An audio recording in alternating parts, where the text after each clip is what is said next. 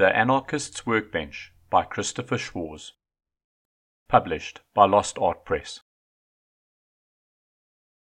This recording is by Ray Defterius and is not affiliated or endorsed by Lost Art Press in any manner. Any errors or omissions are purely the fault of the narrator, as is any general bungling of pronunciation of names. Chapter 2.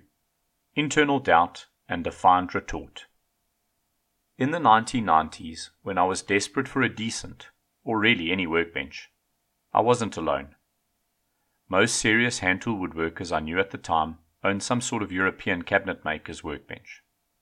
You know the type: sled feet, face vise, tail vise, and a series of square dogs. There's a tool tray at the back. Below the bench top might be a cabinet for storing tools and bench appliances. It's a good bench design. I own one. But it is a complex bench to build, and it is expensive to buy a good one.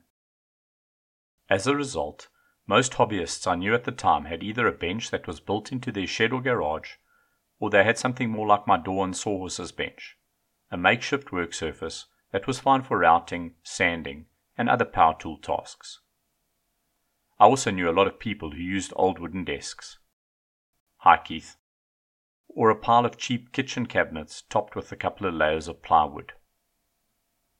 One of the problems we all faced in the 1990s was the lack of great workbench hardware in the catalogues. Jorgensen and Record still made decent quick-release vices, but if you wanted other varieties of new vices, your choices were limited. There were some no-name vice screws from Europe for making their native benches, some horrible aluminium planing stops, and commercial holdfasts made from grey iron. They didn't hold your work until you struck them really hard. And if you hit them really hard, they would break. Grey iron is a dumb material for holdfasts. Oh, and there was one really good workbench book. The Workbench Book, Taunton, by Scott Landis. Since that time, the world of workbenches has changed for the better. There are companies both large and small that make good quality commercial benches. There's so much vice hardware out there that people don't ask, where can I find a wooden screw for a leg vice? They ask, who makes the best? Blacksmiths and large companies now make holdfasts and quality planing stops that are readily available to anyone with a computer. Now, the problem is different. There are almost too many bits of hardware to choose from, and too many words written about workbenches. Perhaps this is like fighting high cholesterol with a package of cheese curds, but that's why this book exists. Say you don't want to read the 10 million workbench posts out there, or sort through the 18.5 million videos.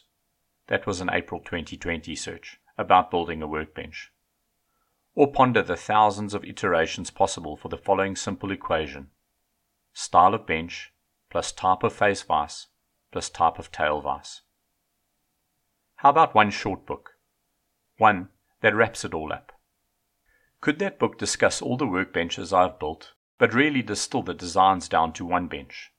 The conclusion of decades of cycles of research, construction, and use. And could the book and that one bench reflect the way I live as an American aesthetic anarchist? That last sentence might have made you wince. Why discuss a fringe philosophy in a book about a chunky table with vices? If you haven't thought much about the act of making things, that's okay. But let me assure you that building durable objects these days is a radical deal. So here's a brief, I promise, explanation. I'm not out to convert anyone to anything, but I do want to explain the title of the book. American aesthetic anarchism is often confused with nihilism or rampant lawlessness. In truth, anarchism and its underlying idea of mutualism has little to do with violence or overthrowing the government. Please look them up if you don't believe me.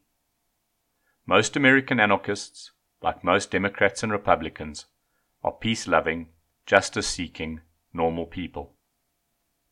Anarchists think the scales of justice have probably never worked properly. The big companies, the governments, and the churches happen to own the scales, and they know how to make them work in their favor. You've probably noticed that the giant corporations are the single most powerful force in our economy, far more important than individuals or small businesses. Economic growth and expansion is their goal, year over year over year. As a result, our economy is driven by endless consumerism. Another byproduct, products that were once durable, such as furniture, are now disposable. Hey, I know you know this. And so we spend money to replace things that once lasted a lifetime. Things such as a simple dining room set of bookshelves. Yeah, we can't even make bookshelves right. You don't have to live like this. You can trade your handmade furniture for a pair of home-sewn pants or get your eggs from the people who also feed the chickens. Don't buy from Amazon or S-Mart if you can avoid it. Truth, sometimes I cannot avoid it. In most towns there's a baker, a butcher, and a candlestick maker who have somehow survived economic apocalypse. You can shop there. Or take the bigger step. Quit your corporate job and join the ranks of the candlestick makers. Build things that can be repaired and will never need replacing. Tip the scales of commerce the other way with your dirty thumb. You don't even have to call this anarchism. You can call it pre-capitalism, the barter system, or just being neighborly. So getting back to the question, how could a workbench design reflect my ideas about a more pleasant and just society? You can skip ahead to chapter 11 if you want to see where I ended up. Or you can follow the bright string I've rolled out for you through the early chapters as I build the argument for this bench design. If you follow the string, you might end up with a different ideal design, even if we embrace the same criteria for what makes a good bench. And that's okay, neighbor. Here, however, is where I begin. A workbench should never have to be replaced or upgraded. I'm not a fan of tools, furniture, or anything that becomes obsolete. Mass-market workbenches, much like mass-market tools, have a short lifespan. That way you are obligated to buy another tool or workbench further on down the line. This feeds a wasteful machine. The workbench should be made using raw materials and components from small businesses or individuals wherever possible. By and large, this stuff is better. And purchasing it, or bartering for it, helps support individual makers and business owners, just like you. That relationship, individuals helping individuals, has always made sense to me. Another great alternative is to get your wood from places that recycle construction waste. I built benches with the leftover logs from a timber frame site. Their offcuts are easily big enough to make a bench. The workbench should help you make furniture that never needs replacing. In many ways, the workbench is the mother of all my thoughts about furniture and society. With your bench and your tools, you can make furniture for customers and loved ones that ends the stupid cycle of 1. Buy a bookcase, 2. Use it until it falls apart, 3. Buy another bookcase. Oh, I had one more question. Could this book not be the Indiana Jones and the Kingdom of the Crystal Skull of my career?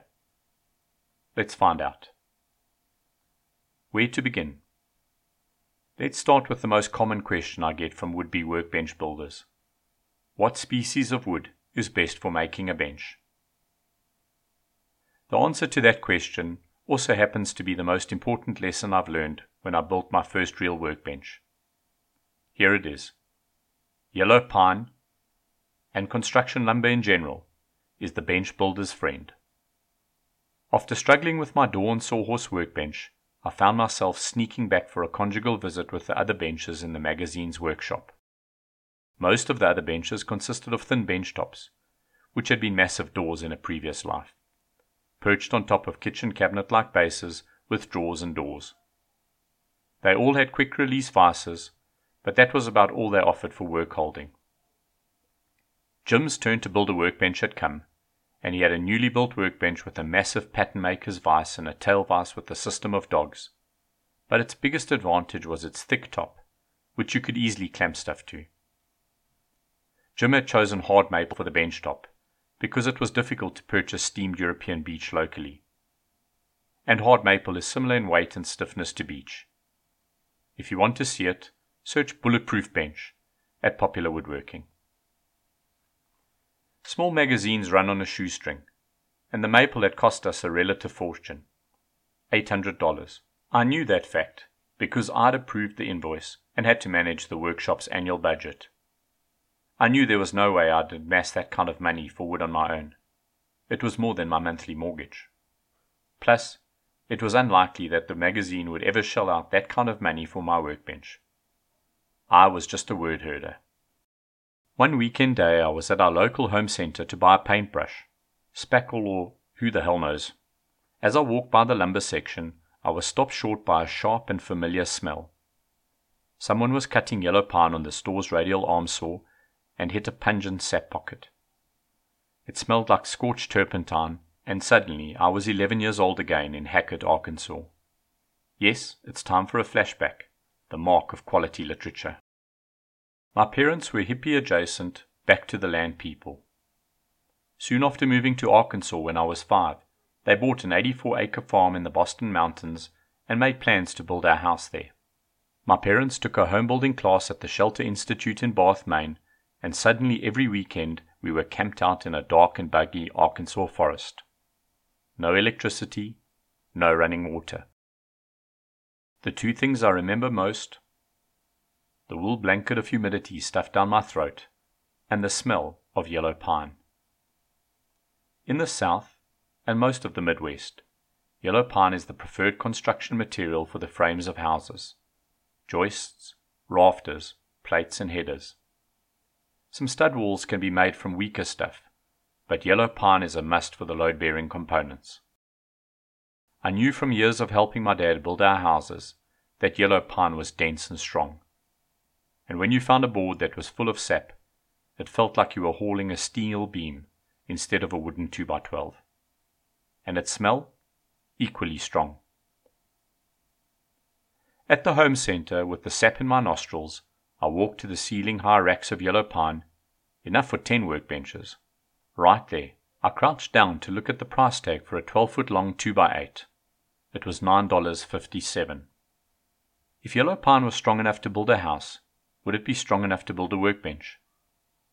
Without any facts whatsoever, I decided that it was. And the next week, I talked to my boss. What if I could build a fully functioning workbench for less than $200, I asked Steve. Could we print that story? We could call it the $175 workbench. Steve looked skeptical, but I had a construction drawing, a cutting list, and most important, a price list of everything I needed, down to the last fender washer. One of the things you must know about editing a magazine is that there's nothing so appealing to an editor as a gimmick or a good cover line.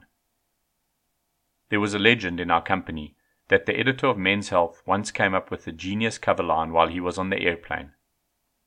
It was so juicy that as soon as the plane landed, he called up the magazine and told them to commission a writer to create a story to match the cover line. The cover line? Bed-busting sex. I totally believe that the story is true. Steve, however, was unsure about using yellow pine for a workbench. If it's strong enough to build a house, it's got to be strong enough for a workbench, I said, turning my internal doubt into a defiant retort. Steve looked at my drawing. He asked a few questions, then tilted his head, like he was in for a long think. Then I blurted, "I'll pay for all the wood. It won't cost the magazine a thing." Steve, sold. Now I had to find out if my boast about yellow pine was right. It was time to hit the books and the lumberyard.